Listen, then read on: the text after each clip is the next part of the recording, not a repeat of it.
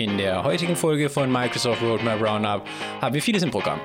Aber zuerst mal, riecht ihr das? Es riecht nach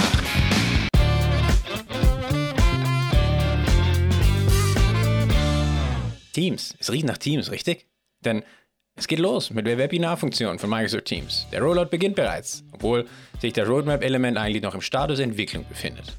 Auf jeden Fall soll der Rollout im Mai abgeschlossen sein. Danach wird, wenn wir ein Meeting planen, die Webinar-Option im Dropdown-Menü in der Teams Desktop-App und Web-Variante für uns auftauchen. Dazu gehört dann auch eine Registrierungsseite für E-Mail-Bestätigung für die Registranten und Berichte für Registrierung und Teilnahme. Wenn du eine Office 365 oder Microsoft 365 E3, E5, A3, A5, Business Standard oder Business Premium Lizenz hast, ja, dann hast du es spätestens auch im Mai. Weiter geht's mit SharePoint Audience Targeting im Event Webpart.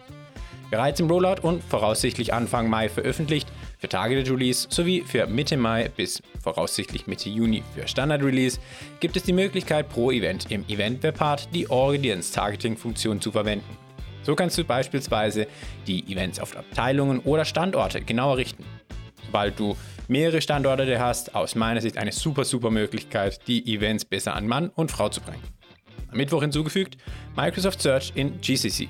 Geplant für eine Veröffentlichung im September, erhalten Kunden aus GCC die organisationsweite Suche über das Suchfeld in SharePoint, Office.com und Microsoft Search in Bing. Auch bekommt ihr dann anpassbare Lesezeichen, Akronyme und Q&A-Antworten. Leider müsst ihr euch noch etwas gedulden, aber wenn es soweit ist, habt ihr auf jeden Fall schon viele How-Tos und Best Practices zur Verfügung. Aktualisiert am Freitag die allgemeine Verfügbarkeit des neuen Exchange Admin Centers. Denn da gibt es nun einen genaueren Fahrplan. Personen im Standard Release und GCC erhalten dies Ende April. Ende Mai ist es Zeit für GCC High und bis Ende Juni sollte DoD auf das neue Exchange Admin Center aktualisiert werden. Laut Microsoft ist das neue Exchange Admin Center ein modernes und leistungsfähiges Admin-Portal.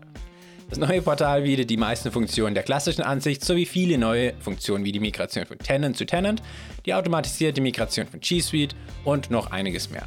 Für viele ist es wieder Zeit für eine kleine Veränderung, aber ich muss sagen, ich mag den neuen Stil dieser Admin Center. Auch die jeweiligen personalisierbaren Dashboards finde ich persönlich eine Bereicherung. Als nächstes Forms Textformatierung. Bis Ende diesen Monats formatieren wir fett, kursiv, unterstrichen, fügen Aufzählungszeichen hinzu, ändern die Schriftgröße, Schriftfarbe und vieles mehr. Dies ist nur ein kleines und kurzes Update, aber für alle, die mal Formulare in Forms erstellt haben, werden wir beipflichten. Manchmal sind die kleinen Änderungen die ganz großen. Für mich ist es das Feature der Woche. Vielleicht ist es aber einfach auch nur ein Zeichen, dass ich zu viel mit Microsoft Forms arbeite. Wie auch immer. Diese Woche offiziell gelauncht, Microsoft SharePoint Listen und Bibliotheken Sticky Column in der Schnellbearbeitung. Ich lasse mal Sticky Column, denn klebrige Spalte hört sich irgendwie komisch an. Seit dieser Woche können wir im Schnellbearbeitungsmodus horizontal über die Liste scrollen und die Spalte ganz links bleibt stehen. Dies verbessert den Kontext beim Anzeigen und Bearbeiten erheblich. Ich frage mich aber, warum wir diese Funktion nur im Schnellbearbeitungsmodus haben und nicht in der normalen Ansicht. Oder zumindest eine Option, um sie in der normalen Ansicht zu aktivieren. Ich würde diese Funktion sicherlich in einigen Listen aktivieren. Vielleicht kommt da was und Microsoft hört noch irgendwo gerade zu. Apropos Zuhören, ich hoffe, du hattest Spaß beim Zuhören dieser Folge von Microsoft Roadmap Roundup. Es war schon die 12. der 2. Staffel. Somit noch einen schönen Sonntag und bis nächste Woche.